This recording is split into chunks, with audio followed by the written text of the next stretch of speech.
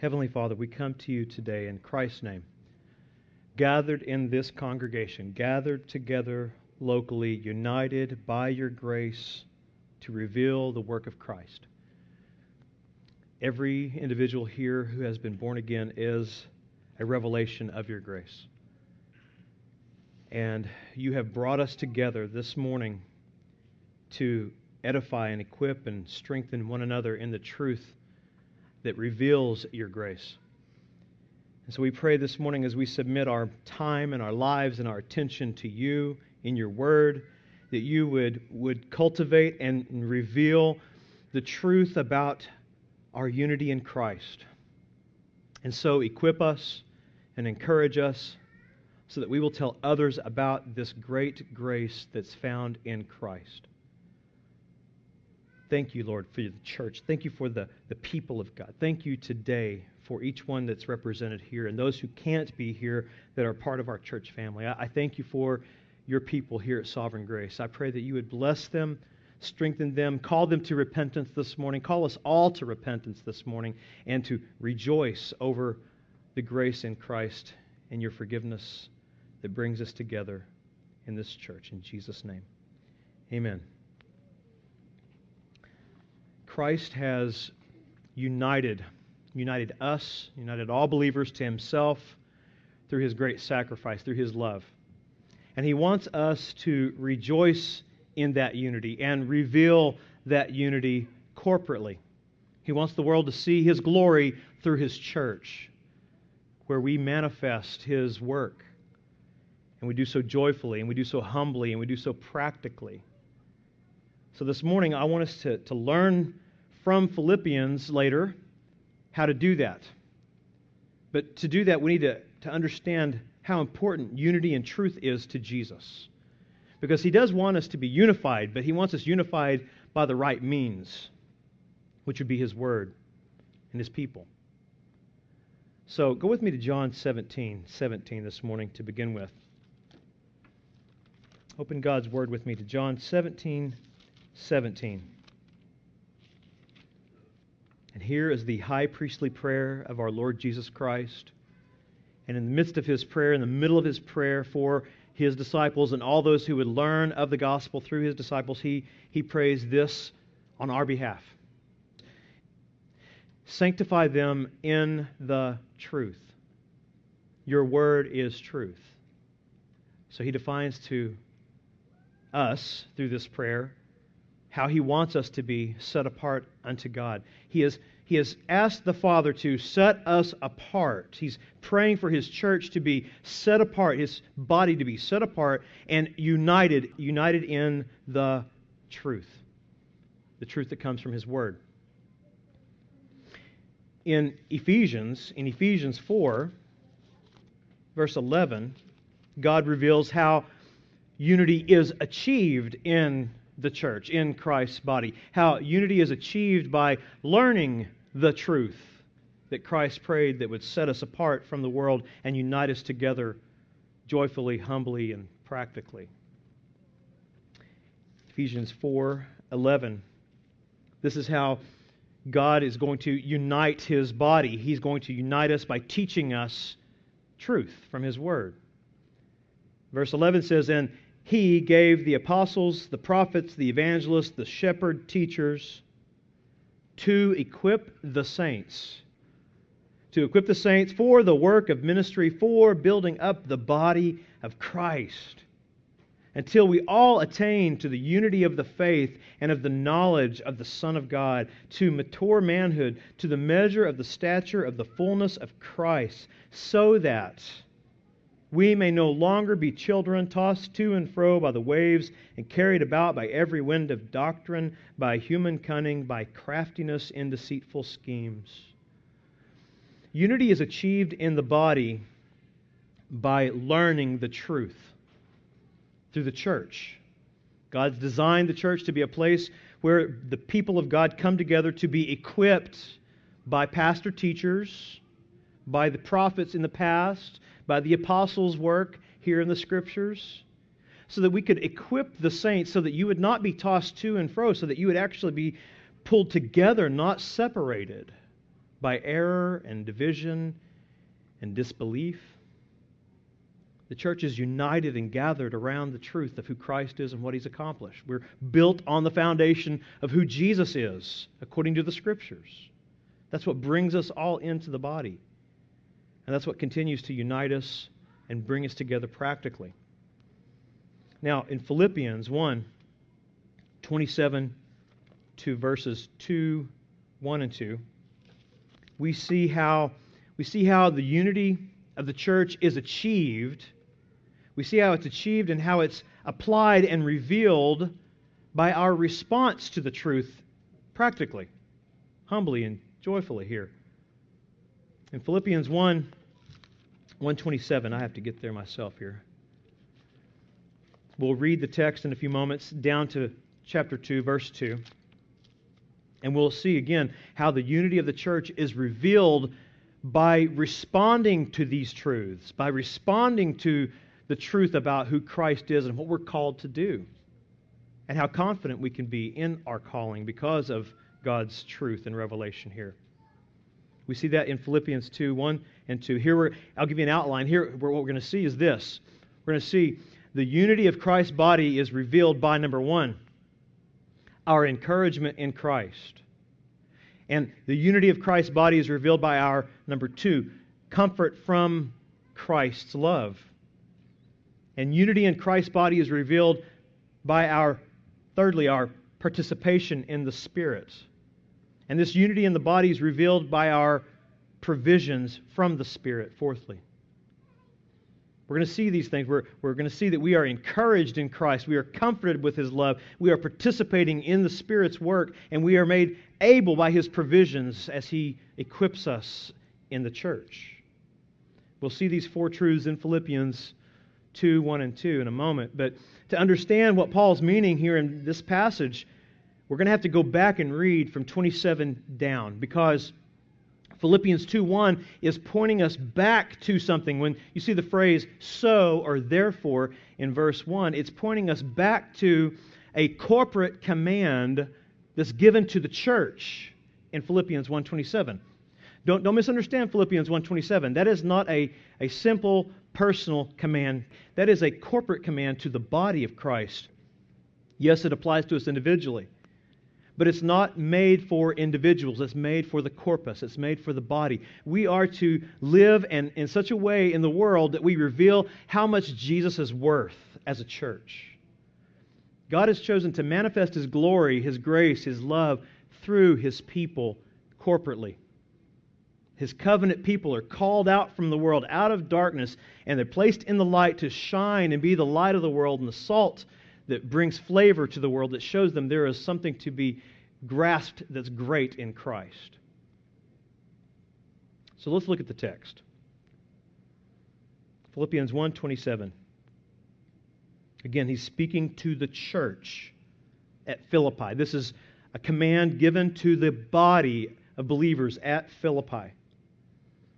Only let your manner of life be worthy of the gospel of Christ, so that whether I come and see you or am absent, I may hear of you that you are standing firm in one spirit, with one mind, striving side by side for the faith of the gospel, and not frightened in anything by your opponents.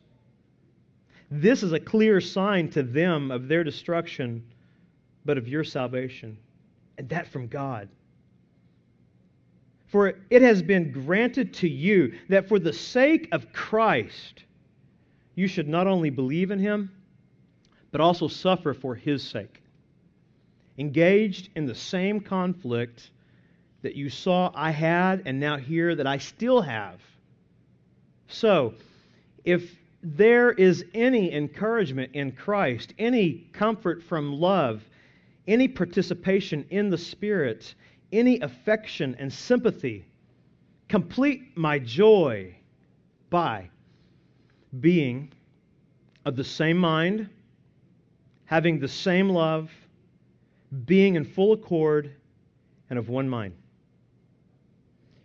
Now 27 So third, he gives us a command in a long, drawn-out form. It's a command. And in verse 2, there's another command that the Apostle Paul brings.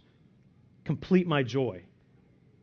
But these two commands are driven by what's indicated. There's an indicative that leads to the imperative. What's indicated is we can do this because of verse 1. We can live in a way that reflects the great worth of Christ and the gospel by standing, by striving, by suffering for Christ's sake, and we can do so with the same mind and the same love and full accord and one mind because of verse 1. So it's really important that we see this. This command is essential. Both these commands are really together. And this command is for the church to be unified because Paul is saying you have opponents. The greatest enemy that we all have in the church is within us. It's our flesh.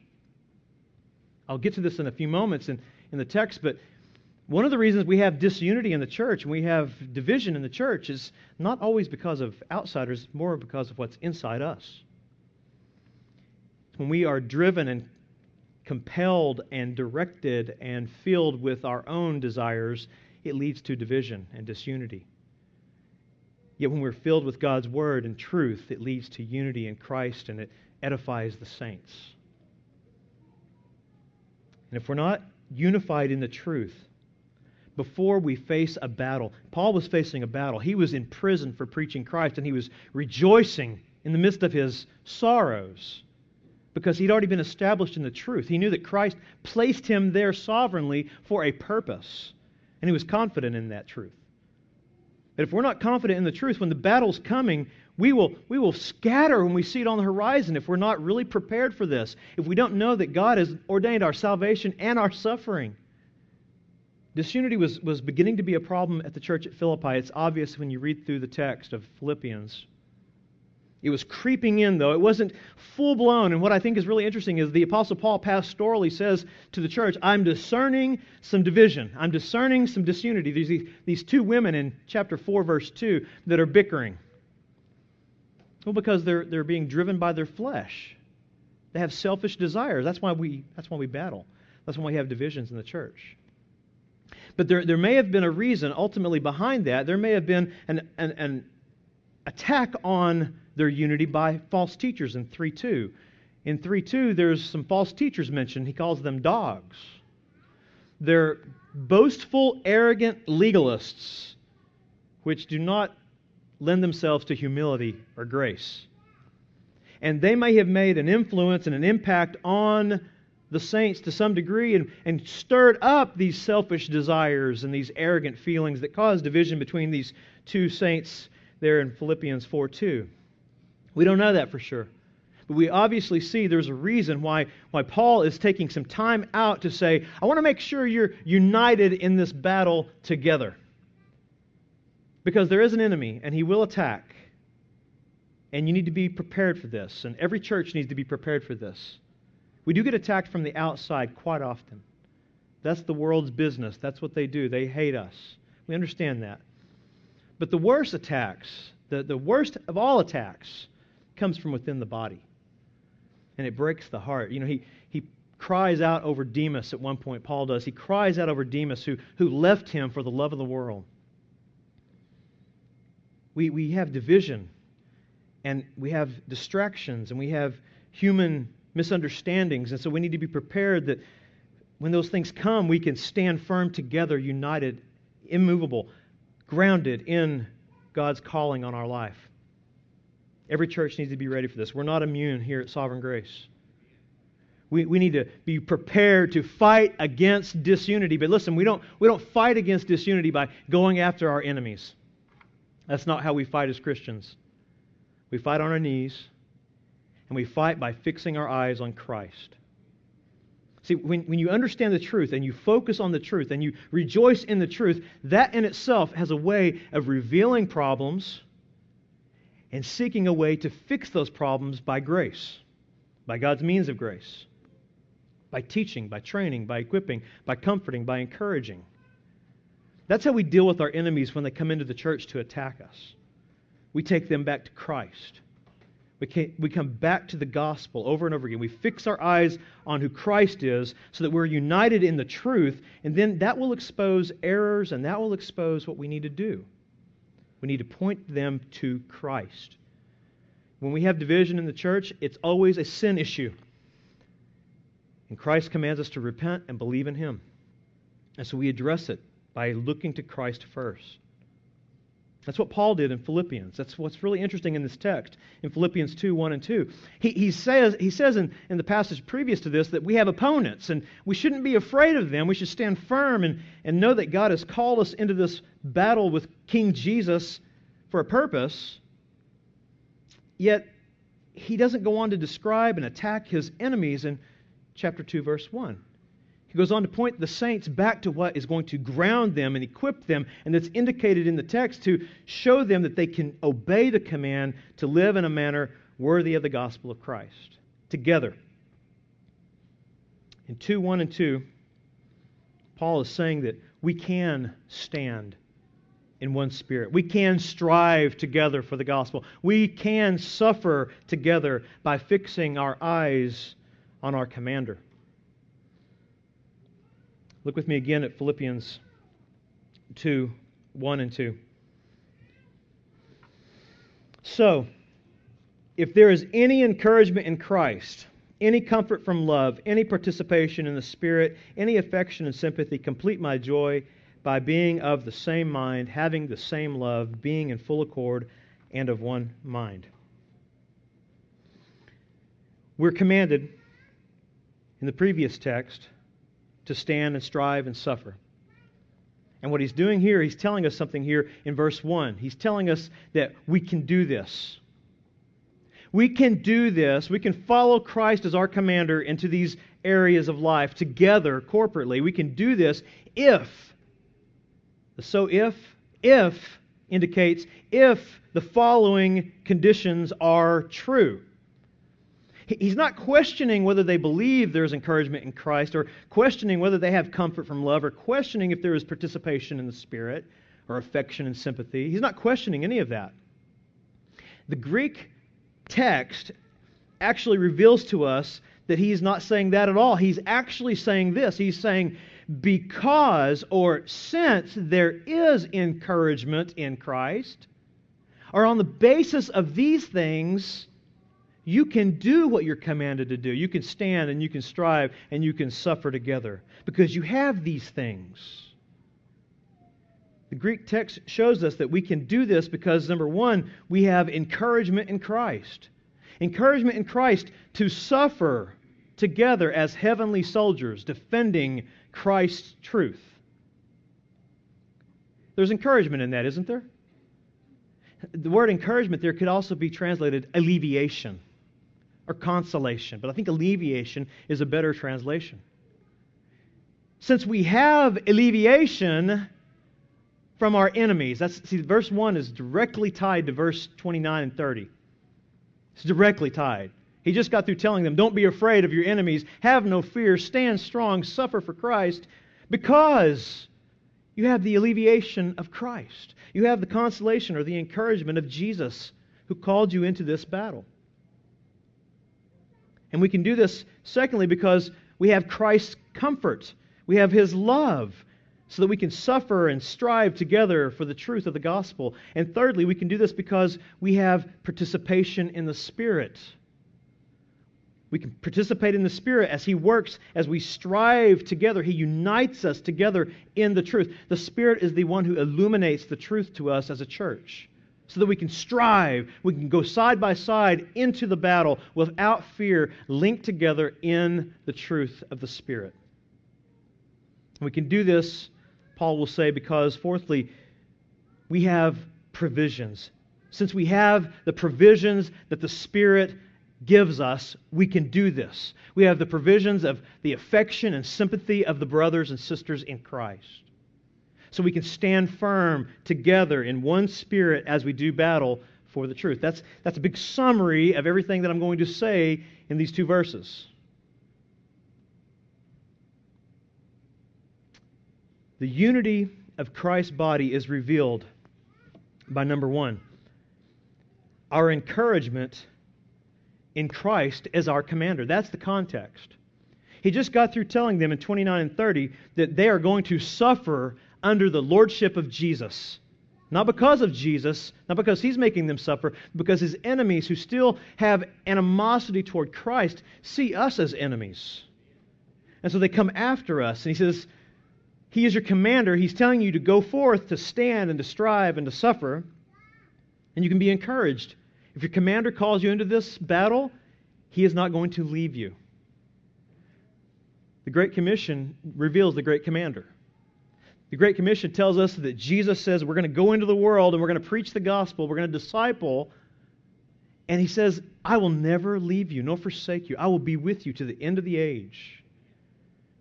That's the encouragement of Christ that He's talking about here. And so in verse 1a, Paul writes this, so if there is any encouragement in Christ, and there is, that's his point. He says if there's any encouragement in Christ, we need not be afraid of our opposition, be it sinful men, be it doubtful hearts, or even Satan himself, because Christ is our champion. Christ is our commander. He calls us, He sends us, and He alleviates the fear for us because He wants us to stand and to strive and to suffer for the sake of the gospel, so many may come to know Him. Let me ask you this. Do you believe it's worth giving up your earthly goods and comforts to share the gospel with one person who may come to Christ? If you don't believe that, you doubt the gospel's power. You need to be convinced that if Christ calls us to share the gospel in hostility and difficulty and bad situations, He has a purpose for it. And He will provide for us what we need. And if it's taking us home, so be it. If He takes us home, that's the best thing He could do for us anyway. And what a way to go, proclaiming the gospel. When you look back at this text here in Philippians 2:1, basically, if you had a better way of translating this to draw out the full meaning of the text, it actually would be translated this way. And since there is, in fact, encouragement in Christ, in His command and His calling to stand and strive and suffer, we should do so courageously. We should courageously serve Him. And we should courageously serve Him by encouraging others. In the body first, and in the world second. We're to encourage one another in the truth. If we find encouragement in the truth about who Christ is and His calling on our life, then we should be encouraging others in that same truth doctrinally. The church is here to equip the saints so that we won't be tossed to and fro. So we'll stand firm, confident in Christ, confident in the truth. He wants us to stand firm courageously. Stand firm knowing that the truth of God's Word will be enough to equip the saints for the work of ministry. It is sufficient. It's a sufficient book. It's not lacking anything that we need for life and for godliness. And biblical and doctrinal encouragement is what God has ordained to unite us anyway. Christ says He gives His life for us to set us apart in the truth, and He wants us to be taught the truth, Ephesians 4. And so He wants us to be united in Him as He is revealed in the gospel. Doctrinal encouragement unites saints together, and it unites us together in humility. Doctrinal encouragement unites us together in humility, and it removes the fear of our enemies, and it brings Christ glory. We see all of those things that I just described in 2 Corinthians 4. Let's go there. 2 Corinthians 4, verse 1. Therefore, having this ministry by the mercy of God, we do not lose heart. Now, let me just stop for a second. The Apostle Paul is writing to the Corinthians, and he has been suffering for the sake of the gospel. Once again, he had been standing firm. He had been striving. He had been suffering. And he says it's all worth it. It's all worth it for the sake of uniting God's people and helping them find safety in Christ and helping them find truth. So he says in verse 2, but we have renounced disgraceful and underhanded ways. We refuse to practice cunning or to tamper with God's word, but by the open statement of the truth, we would commend ourselves to everyone's conscience in the sight of God. And even if our gospel is veiled, it is veiled only to those who are perishing. In their case, the God of this world has blinded the minds of the unbelievers to keep them from seeing the light of the gospel of the glory of Christ, who is the image of God. Now listen, what he's doing is so amazing. He's giving them a Christology. He is teaching them doctrine to encourage them as he goes through suffering. He is encouraging the saints doctrinally here in this text. We should be encouraged by this text as well.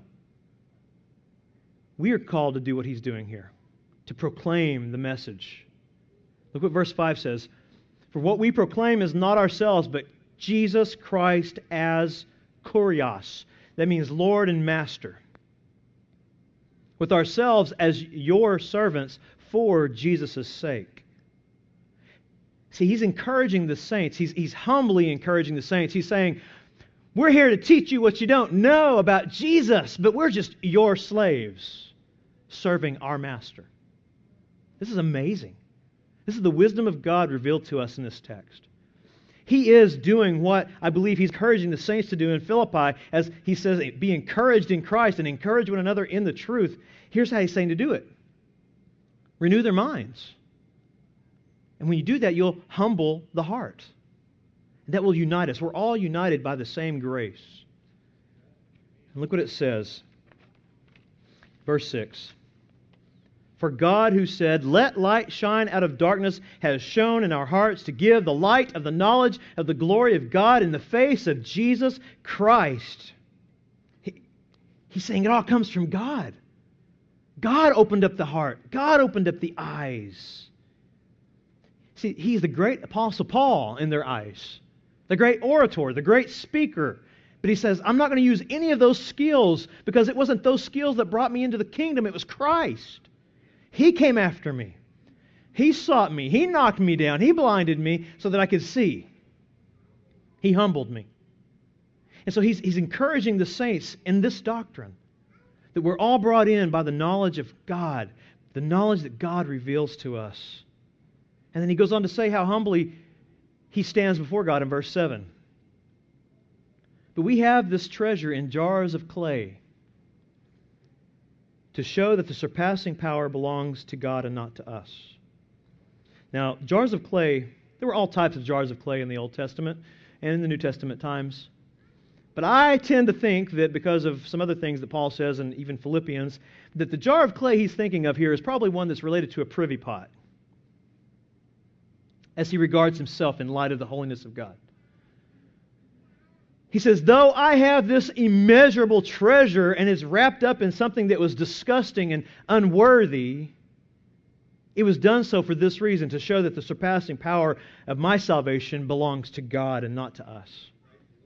We are afflicted in every way, but not crushed, perplexed, but not driven to despair, persecuted, but not forsaken, struck down, but not destroyed, always carrying in the body the death of Jesus. In other words, we're suffering for His sake, standing for Him, striving with Him, so that the life of Jesus may be also manifested in our bodies. The life of Jesus, it means the attributes of Jesus, the characteristics of Jesus, the encouragement of Jesus is coming through the apostles' suffering on behalf of His gospel and for the sake of others. He says, that's why we do what we do, so that we can doctrinally encourage you to find your strength in Christ. For we who live are always being given over to death for Jesus' sake, so that the life of Jesus may also be manifested in our mortal flesh. So death is at work in us, but life in you, since we have the same spirit of faith. There's a humbling statement. He's putting himself on the same plane as these believers. We all have the same spirit of faith. According to what has been written, I believed and so I spoke. we also believe, and so we also speak, knowing that He who raised the Lord Jesus will raise us also with Jesus and bring us with you into His presence. For it is all for your sake, so that as grace extends to more and more people, it may increase thanksgiving to the glory of God. So, we don't lose heart.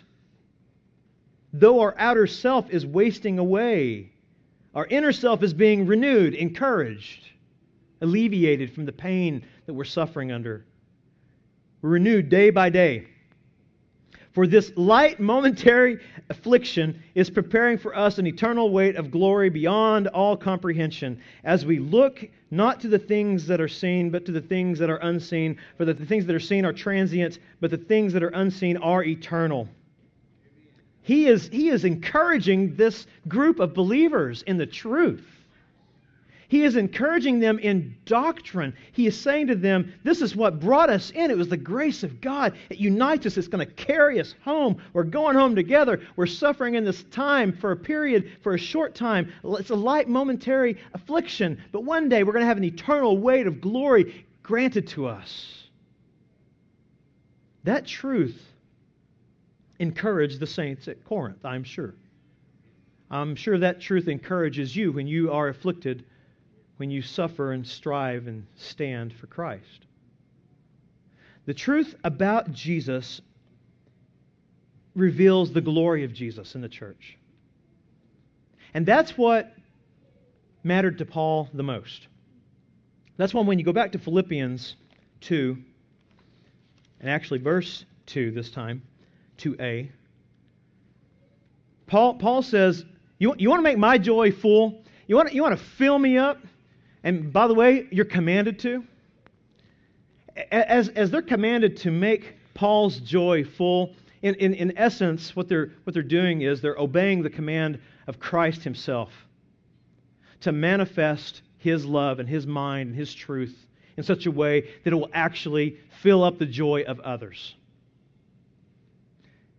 Paul says, make my joy complete. He says, complete my joy. Look what it says in verse 2a.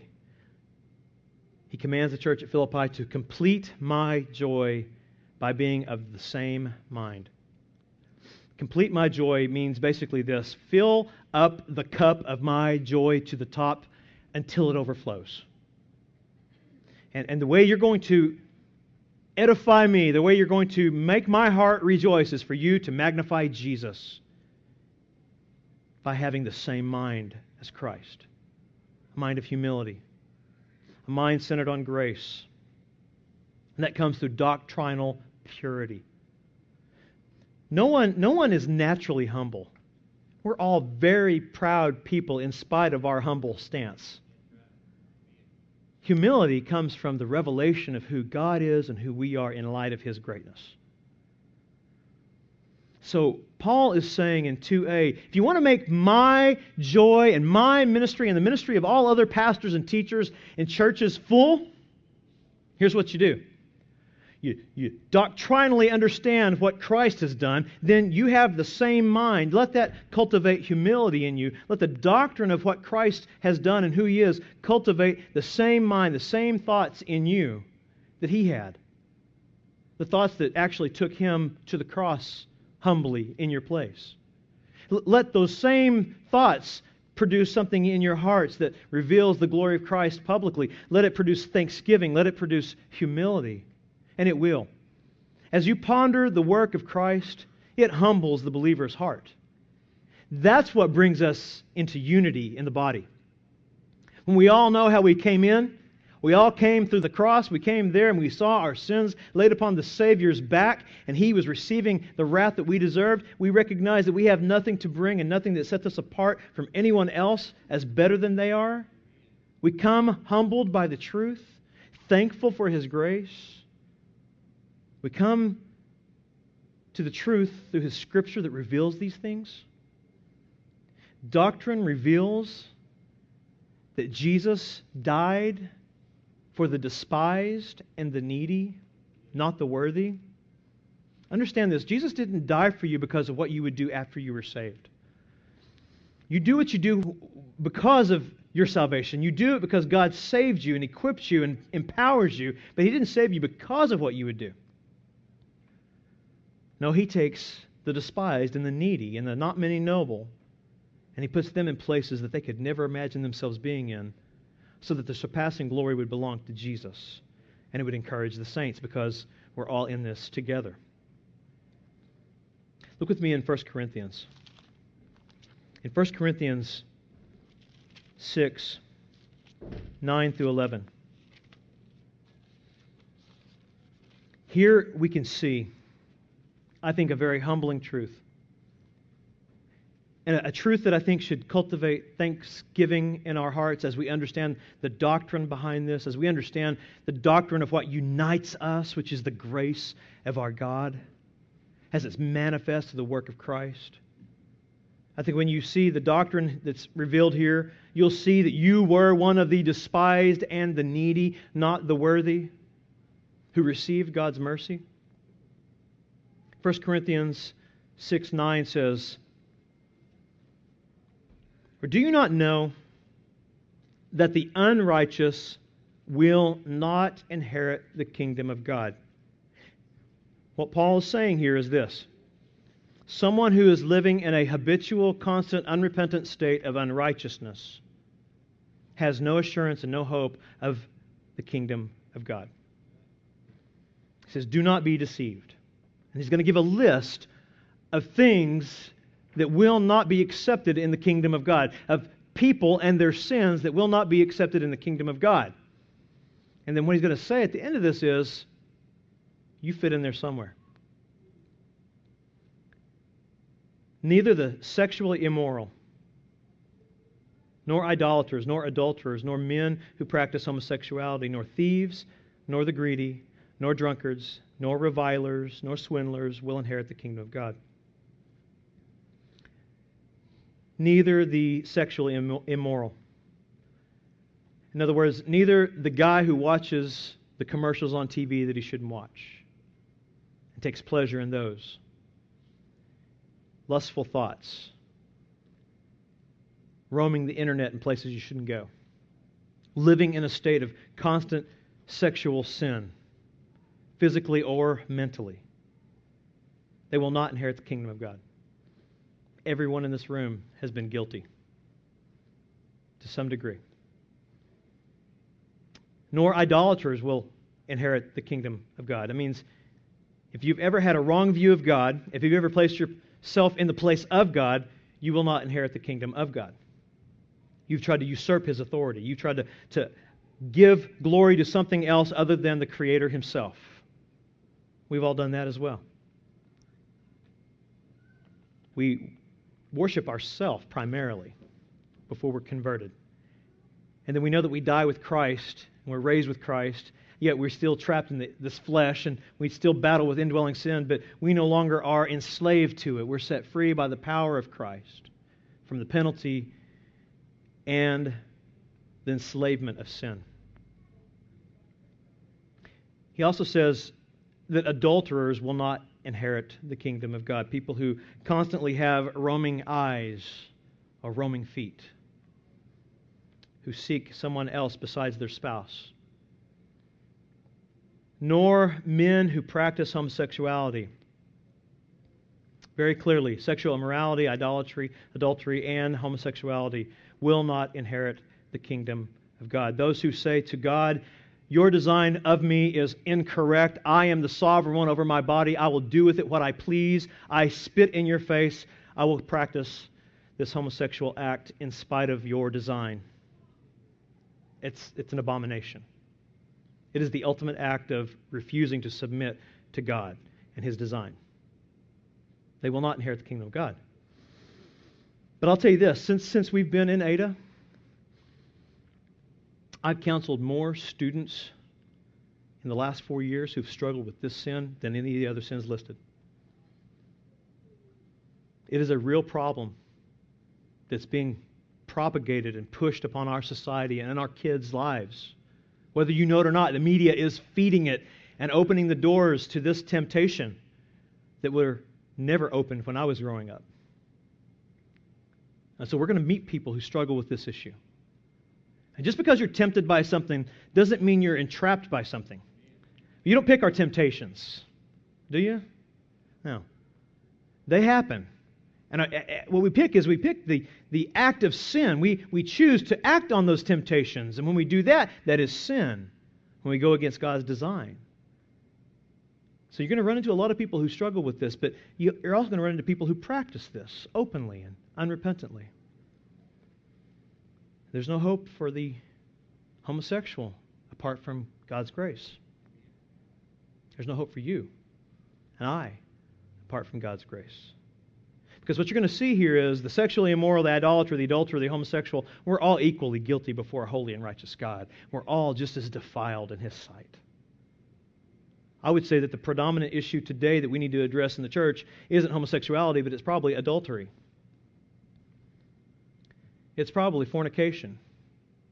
There's probably more people serving on church boards that are guilty of that than homosexuality, and those things need to be addressed just as adamantly as our opposition to homosexuality. But he goes on, notice this. You know, we pick these as the big sins in verse 9.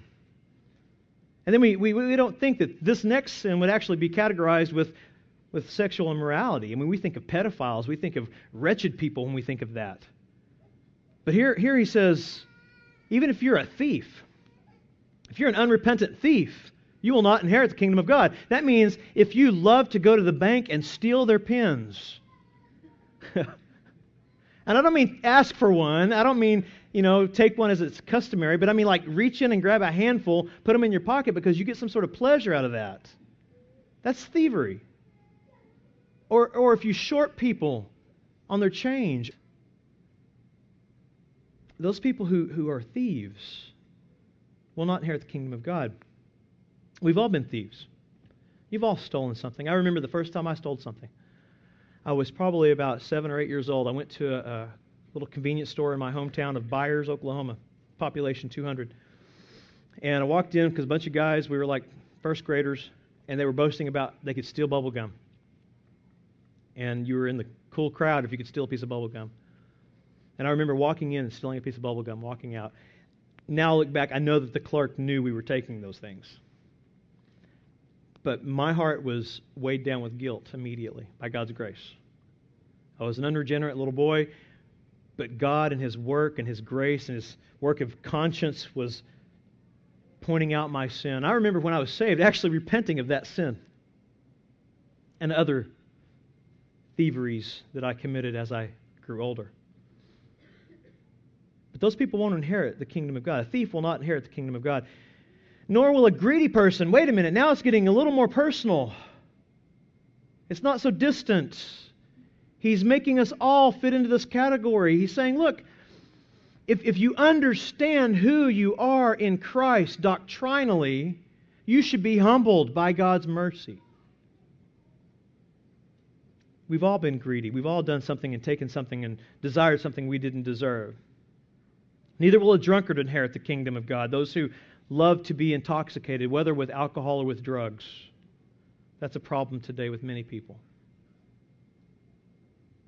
Nor revilers, people who like to stir up problems. Nor swindlers, people who deceive people, trick them to get something out of them. Manipulators, con artists. It's almost equal with the act of witchcraft. It's manipulation. They will not inherit the kingdom of God. And then Paul lays an amazing statement on us in verse 11. And such were some of you.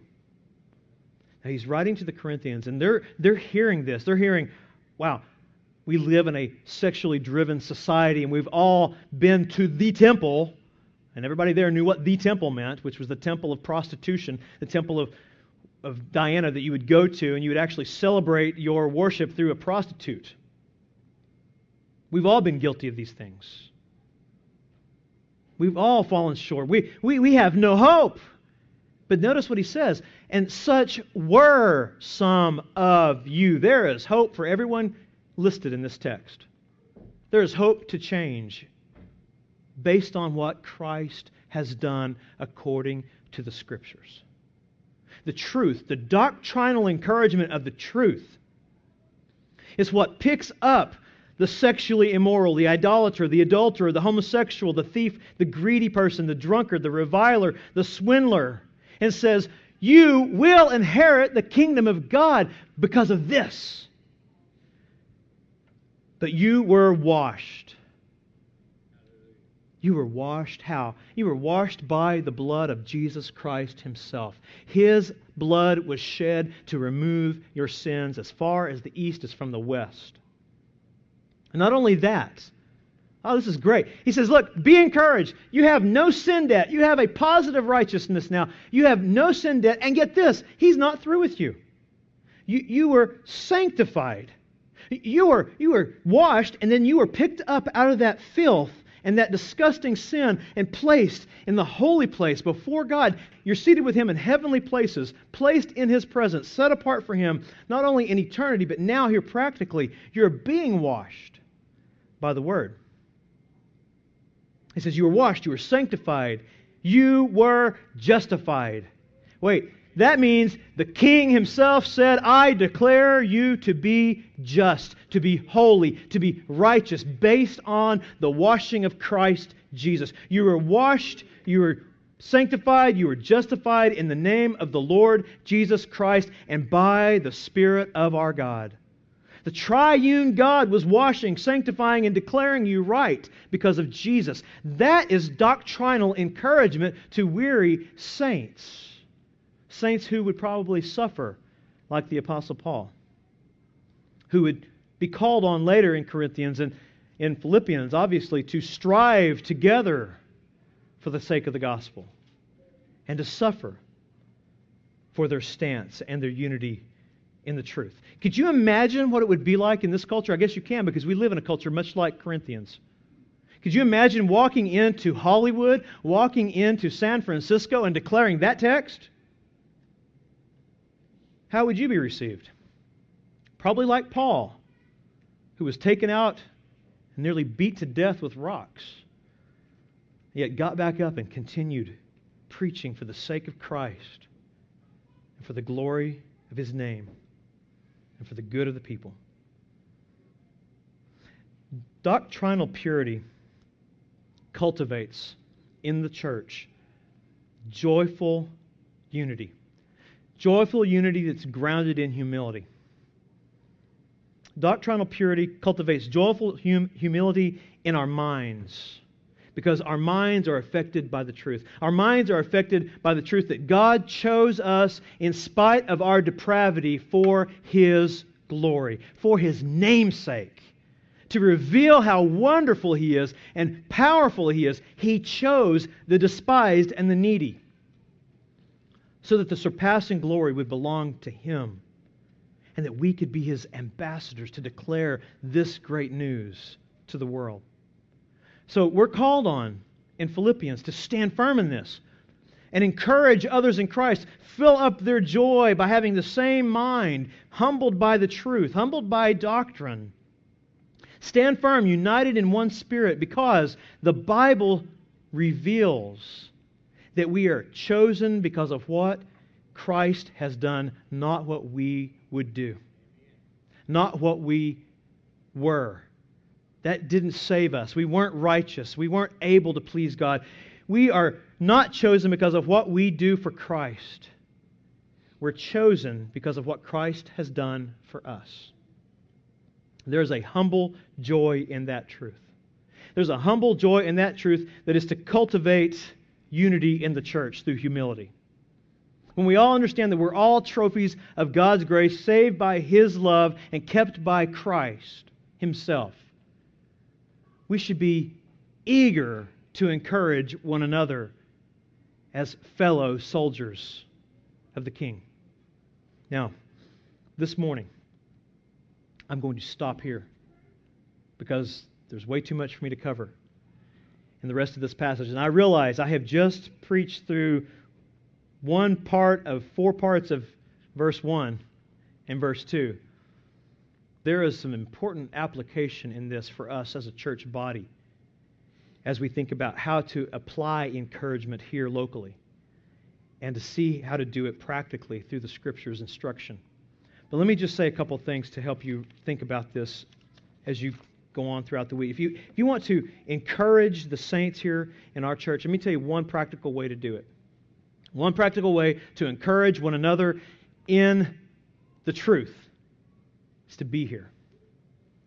It's to be here, learning the truth. Not be here because we want to count our attendance, but be here because together as we grow in the knowledge and wisdom of Christ, we are united, we are equipped, and we're encouraged to go out with great boldness and declare the gospel together as a body. So let me encourage you to just be here. Wednesdays, be here. Sundays, be here. Fellowship meetings, be here. And when you're here, you've been commanded by God in 1 Peter, to exercise the gift that God's given you for the sake of this body.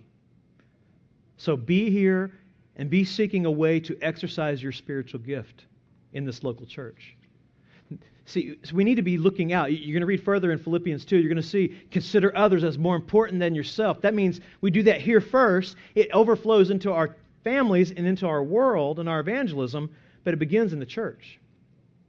So when you're coming, are you asking, how can I serve this person? How can I serve that person today? How can I encourage them in the truth? Maybe they've been weary. Maybe they've had a bad week. Maybe they've doubted their salvation based on the way their week has went.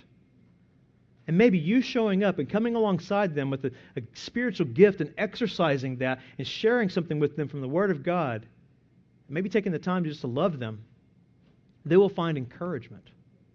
And they will be picked back up and used by God in a powerful way as they repent and rejoice in His means of grace to the church.